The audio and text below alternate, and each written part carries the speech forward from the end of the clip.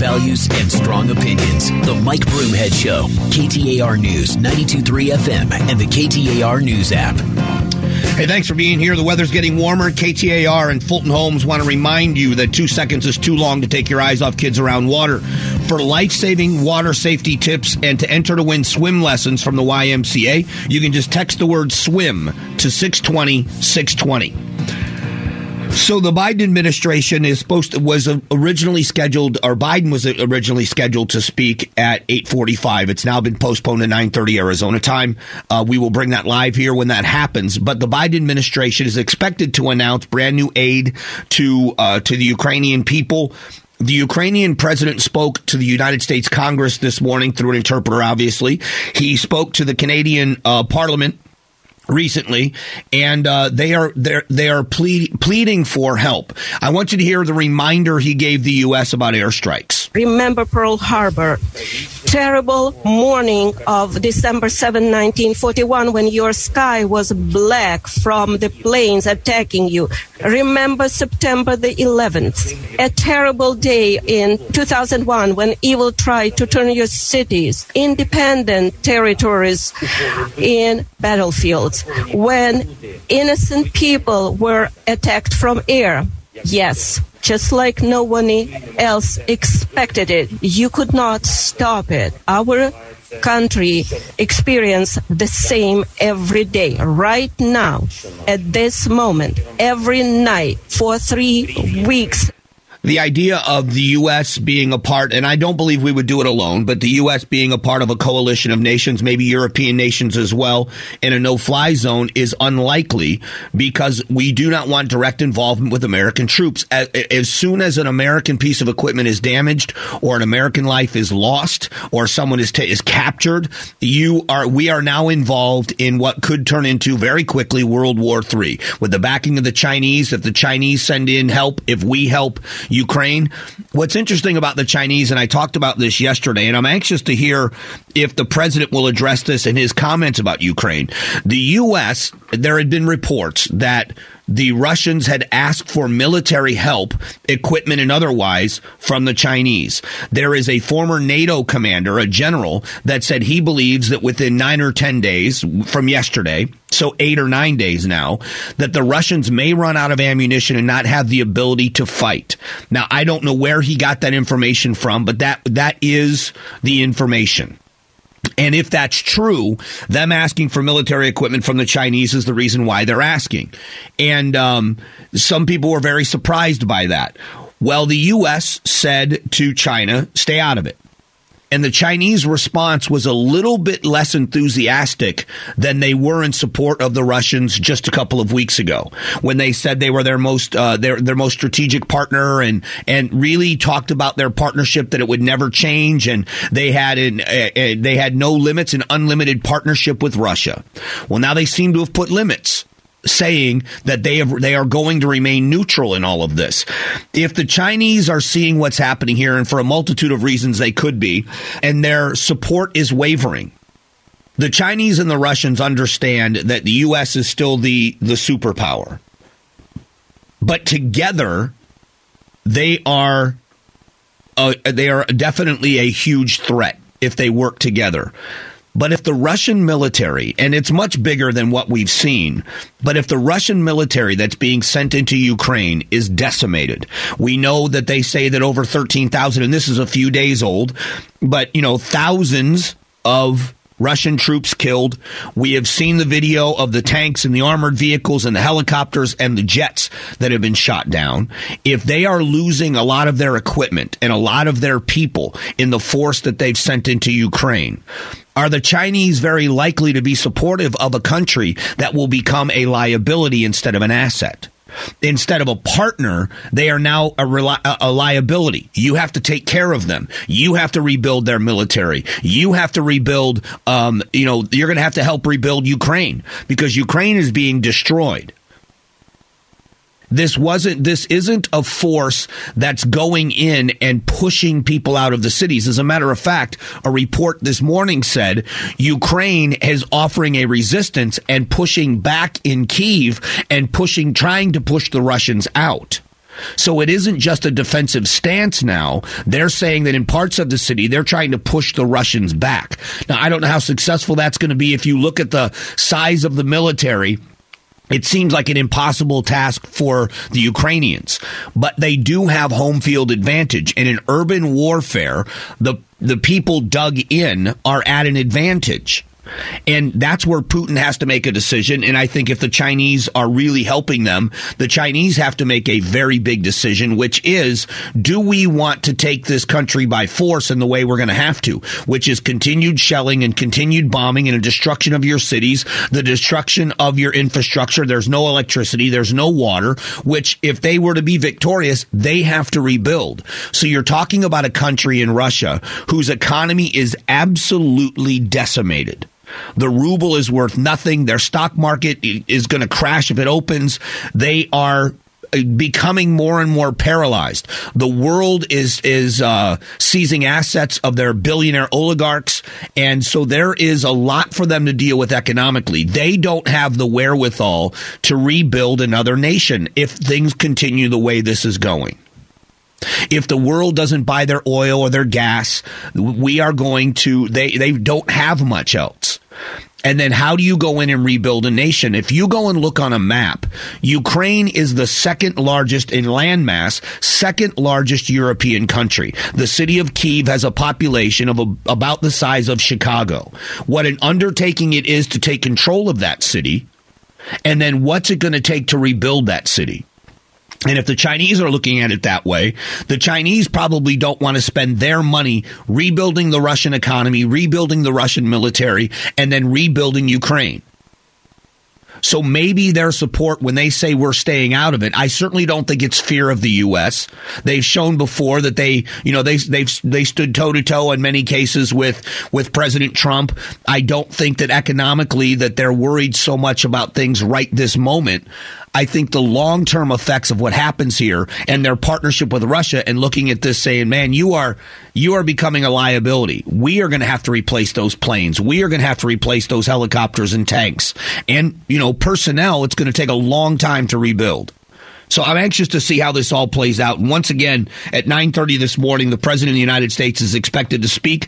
It is expected that he's going to talk about financial aid. Will he address the no-fly zone? Will he address the possibility of MiG jets from Poland? And what else will happen? Will he address the Chinese? We're going to carry it live here at KTAR, so make sure you stick around for it. In a moment, we're going to talk about oil prices. They have fallen.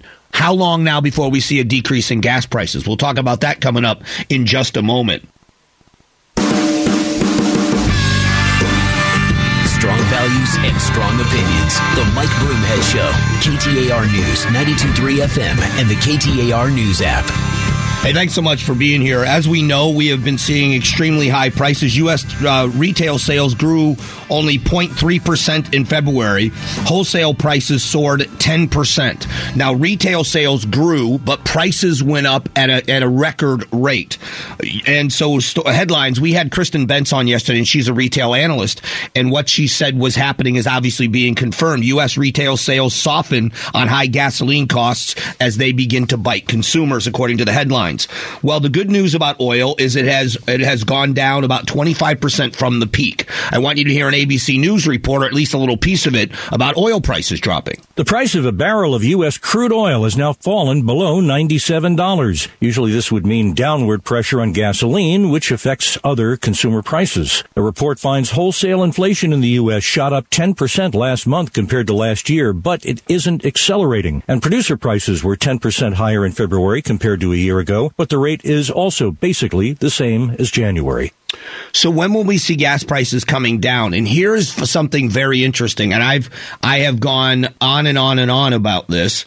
The policies of this administration caused the original spike. There was a spike in prices when we decided not to buy Russian oil, which the vast majority of Americans agree with. So people are not confused. They are pretending to be confused by this because people say, well, you're being so, there have been reporters. You can't say you're okay with not buying Russian oil and then complain about high prices. We were complaining about the high prices before this happened. This accelerated the problem. And here's just a couple of things. Drilling permits spiked and then they plunged under President Biden. All of this rhetoric about we're not stopping anybody from drilling and they can do this. This is when you simplify things like that. And I don't want to call people liars. Your oversimplification of things when the entire industry and logic tells you that it's the policies of this administration have caused this to happen. Here's the one. This is the story about being tone deaf. It isn't a party issue after a while because inflation doesn't know a political party. It doesn't. It affects every working person in this country. Every family on some kind of a budget is dramatically affected by things like this. Here's the headline. House Democrats want Biden to declare a national climate emergency and ban oil drilling on federal lands. This wasn't 2 years ago. This is now. In spite of what's happening, this is when I say to you, the number one issue is climate change, and they don't see anything else through any other prism than climate change being the number one problem. This is what's wrong with that policy. I don't know anyone, and I'm sure they exist, I don't know anyone who says, heck with the planet. I don't care about clean air for my grandkids as long as I get my bank account full. Who needs clean water? I'll let my grandkids worry about it. There's not a person on the planet that does that.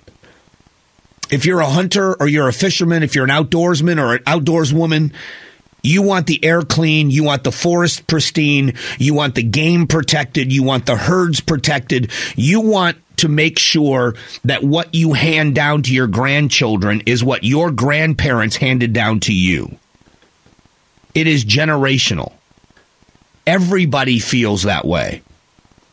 So the idea that because I'm not buying into we have to destroy the fossil fuel industry in order to save the planet doesn't mean that I'm not concerned about the planet or anyone else. But when you see that the world is going to need fossil fuels, even at the pace they are targeting of being carbon neutral by 2050, that's almost 30 years. And in the meantime, you are decimating the fossil fuel industry and you are decimating the American economy for the bottom up. That's the biggest frustration about this for me. So I can only imagine how frustrating it is for the average person that voted for the Biden administration or voted for Democratic principles, which is we are going to fight for the working class. You are killing the working class with this. This is killing the working class. It's easy to say, suck it up. It's easy to tell someone, it's your patriotic duty, or go out and go buy an electric car. Pete Buttigieg and the Energy Secretary Granholm. It is easy to say, if you had an electric vehicle, when you're making a couple of $100,000 a year, they're $80,000. They're $80,000. And then you got to put in the charger. Where do you charge them? And this idea that they're putting in this super grid of charging stations, I want you to think about where the working class lives. How are they going to do it in a condo? How are they going to do it in an apartment complex? Are you really going to have private complexes that are going to put in front of all of their parking spaces a charging station?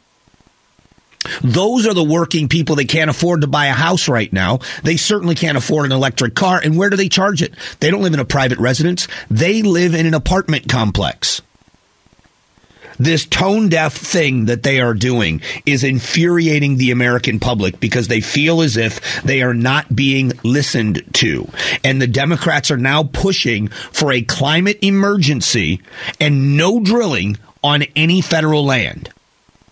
If that's not the most tone-deaf thing you've heard today, I don't know what is. In a moment, we are expecting the president at 9:30. We will let you know and walk you up to that, and you will hear the president's comments in full when he makes them. That's coming up in just a couple of moments.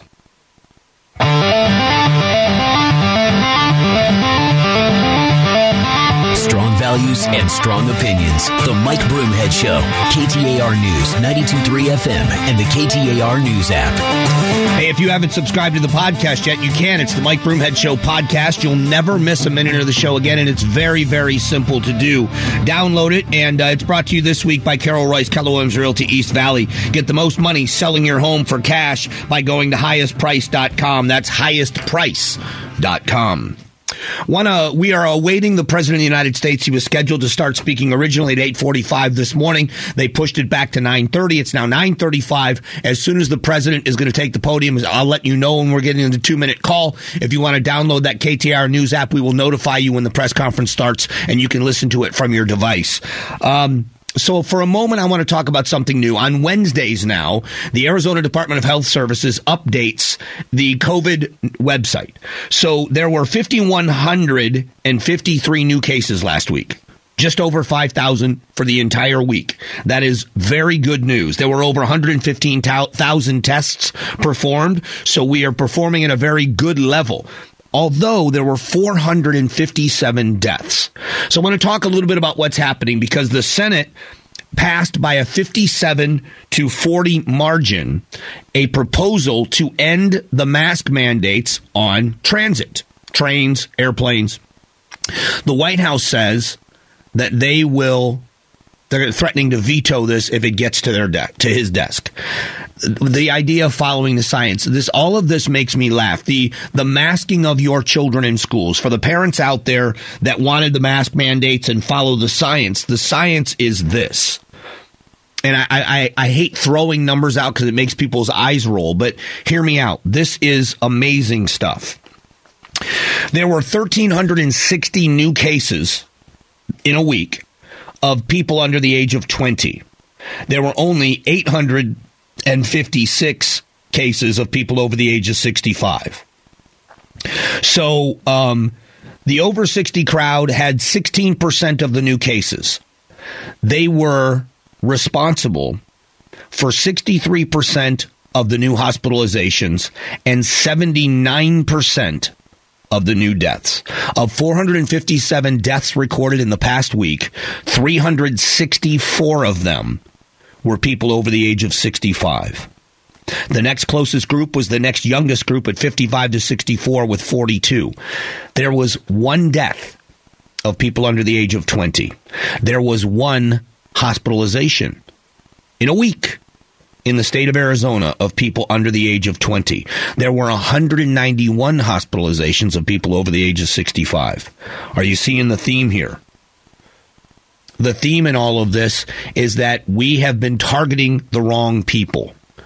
If you live in these districts where they are completely silent on why they're still making your kid wear masks, it is very, very clear that masks have done more damage than they have done good with very young people.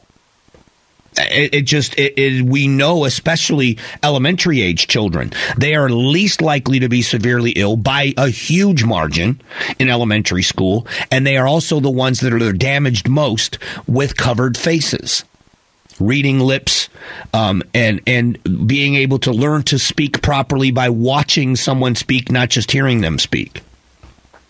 It's obvious. But the numbers in Arizona are becoming very, very good. There are only 8% of hospital beds being taken up by COVID patients, 10% in ICU beds. Those numbers are dramatically lower than where they were before. There's been a 41% reduction overall in ICU bed usage and 150 less people in hospital beds. Those are remarkable numbers. And it's fantastic. Now, the death toll is still high, and that is a concern with Arizona having such a high death toll. But when you look at the numbers again, 79% of the deaths in Arizona are people over the age of 65. Why isn't Arizona making a push, as we talked about yesterday? Why are we not making a bigger push to provide the booster shots and the vaccines in nursing homes and to older Americans? I understand them trying to get into communities where it's hard for people to get health care. I applaud it. I understand that. But if we know statistically where the deaths are the highest, and that's older people, severe illness, older people, those are the people we should be informing and protecting. And we haven't. We haven't. The world hasn't. There have been major mistakes made, and we had to expect it. I'm not someone I'm not angry at everybody. I'm not someone that's looking for a scapegoat. I understand that our government, whether it was the Trump administration or even the Biden administration, is learning as you go, like you did with every other pandemic. I've talked about the AIDS, when AIDS became, HIV and AIDS were an issue and became the issue in the country, and it was a deadly disease. There was an overreaction that was necessary because we did not know, although we knew it was a bloodborne virus, we didn't know exactly how it was spread in the biggest ways. We knew that it was bodily fluids that was spreading this, but it was the overreaction I've talked about so many times on crime scenes and other things. But as the science became more clear, we changed how we did things. And that was a big asset to morphing to where we are with HIV. Now there are treatments. And that has been one of the biggest changes is treatments in that virus. Is this going to become a seasonal virus? And that's what everybody thinks is going to happen. Well, we'll find out. We are going to find out. And we're watching the numbers in Arizona, and they're getting to be much, much better. We are expecting the President of the United States at any moment to take the podium. So we will get you there here in just a couple of minutes. So stick around for it. I want to talk about the Lund Mortgage team. If you're buying, building, or refinancing a mortgage, we know that interest rates are scheduled to go up this week. They are scheduling an interest rate increase this week, which means eventually it gets to mortgages, which means it's going to cost you more money in the long run if you don't refinance now. Time is of the essence. Lund Mortgage will find the right mortgage to suit your needs. They always do. They search with multiple lenders to find the right mortgage for you. Then when they do that, they've made the process so simple. As a matter of fact, I would love for you just to go to lundmortgage.com. Go to the website and see how simple it is to begin uploading your documents, pay stubs and W-2 forms and things of that nature, and you can find out what your rate is. Once it's locked in, you can e-sign paperwork along the way, and in less than 30 days, your refinancing of your mortgage is complete. If you're buying or building a home, they're going to make that process as simple as possible for you as well. lundmortgage.com. That's lundmortgage.com or 623-875-9940.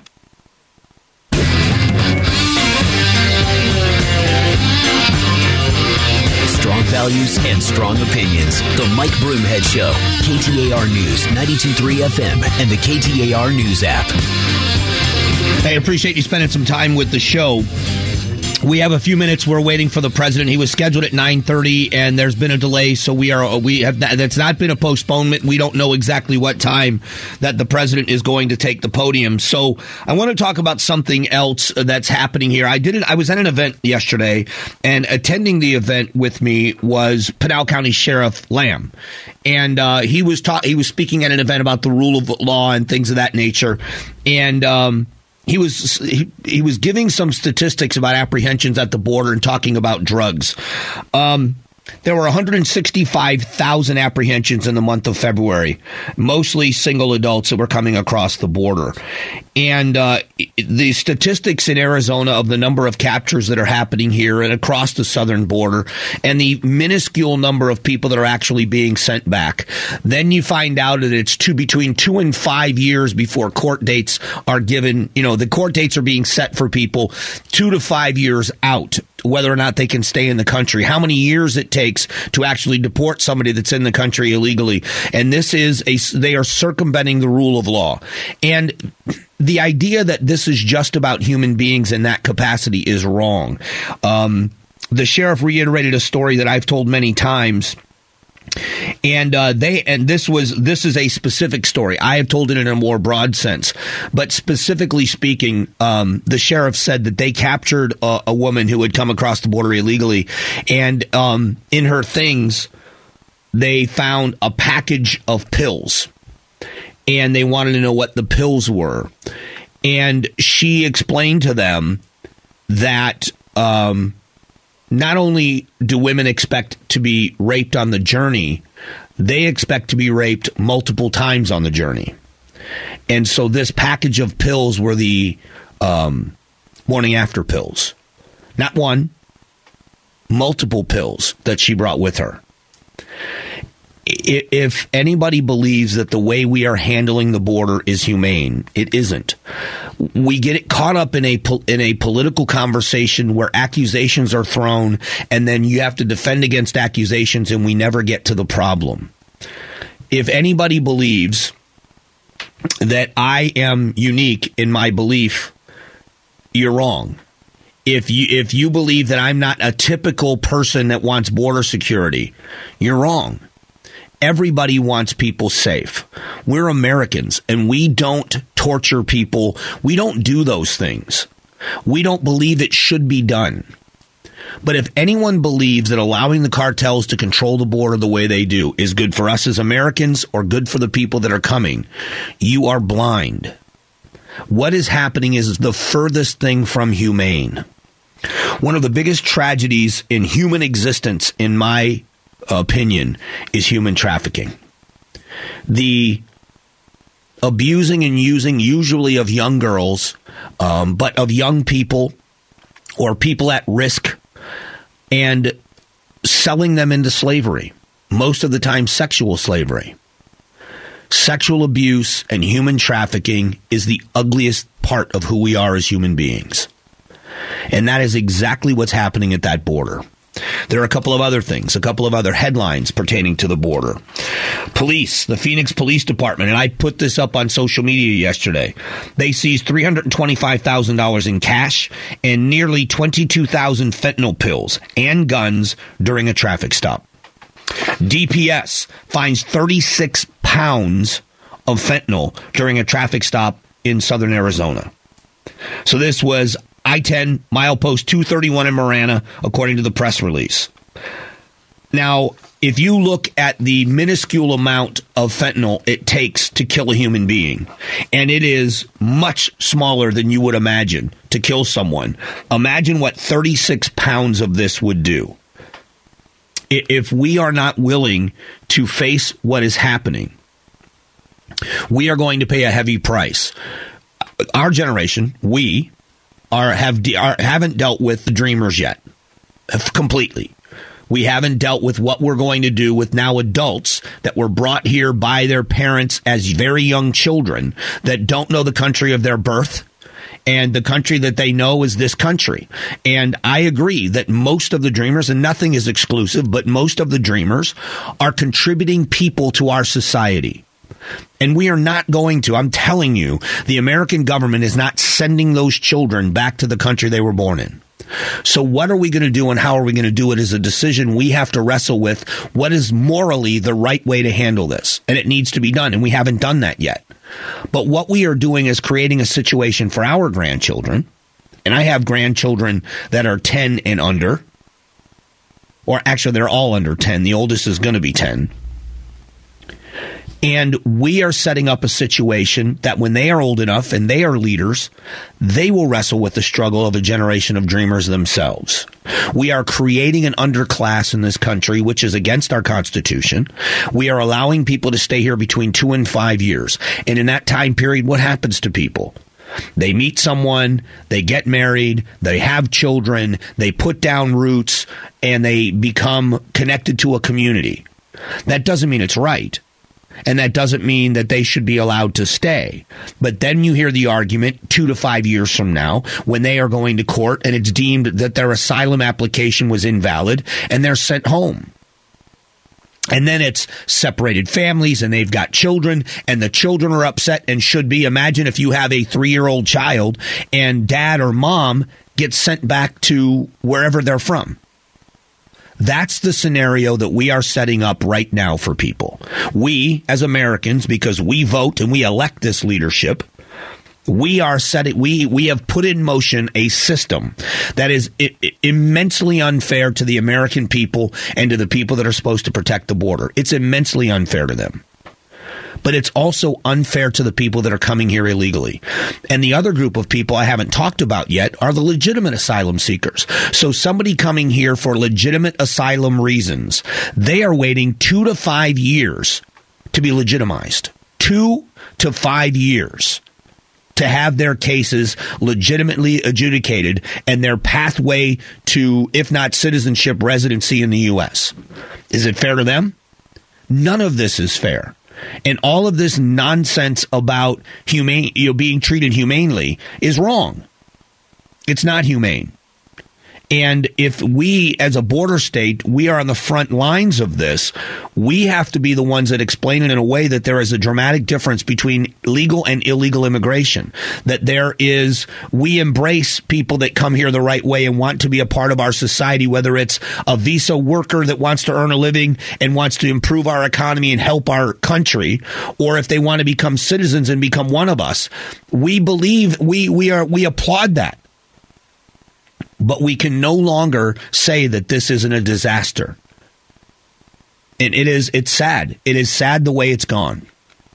The President of the United States was scheduled to speak almost 30 minutes ago. We have no word yet on when that speech will start. It is expected that the president is going to announce more aid to Ukraine. The Ukrainian president showed a video and pleaded with the American government for a no-fly zone. Will that happen? Will he announce that? Will he address it? As soon as he does it, we'll let you know.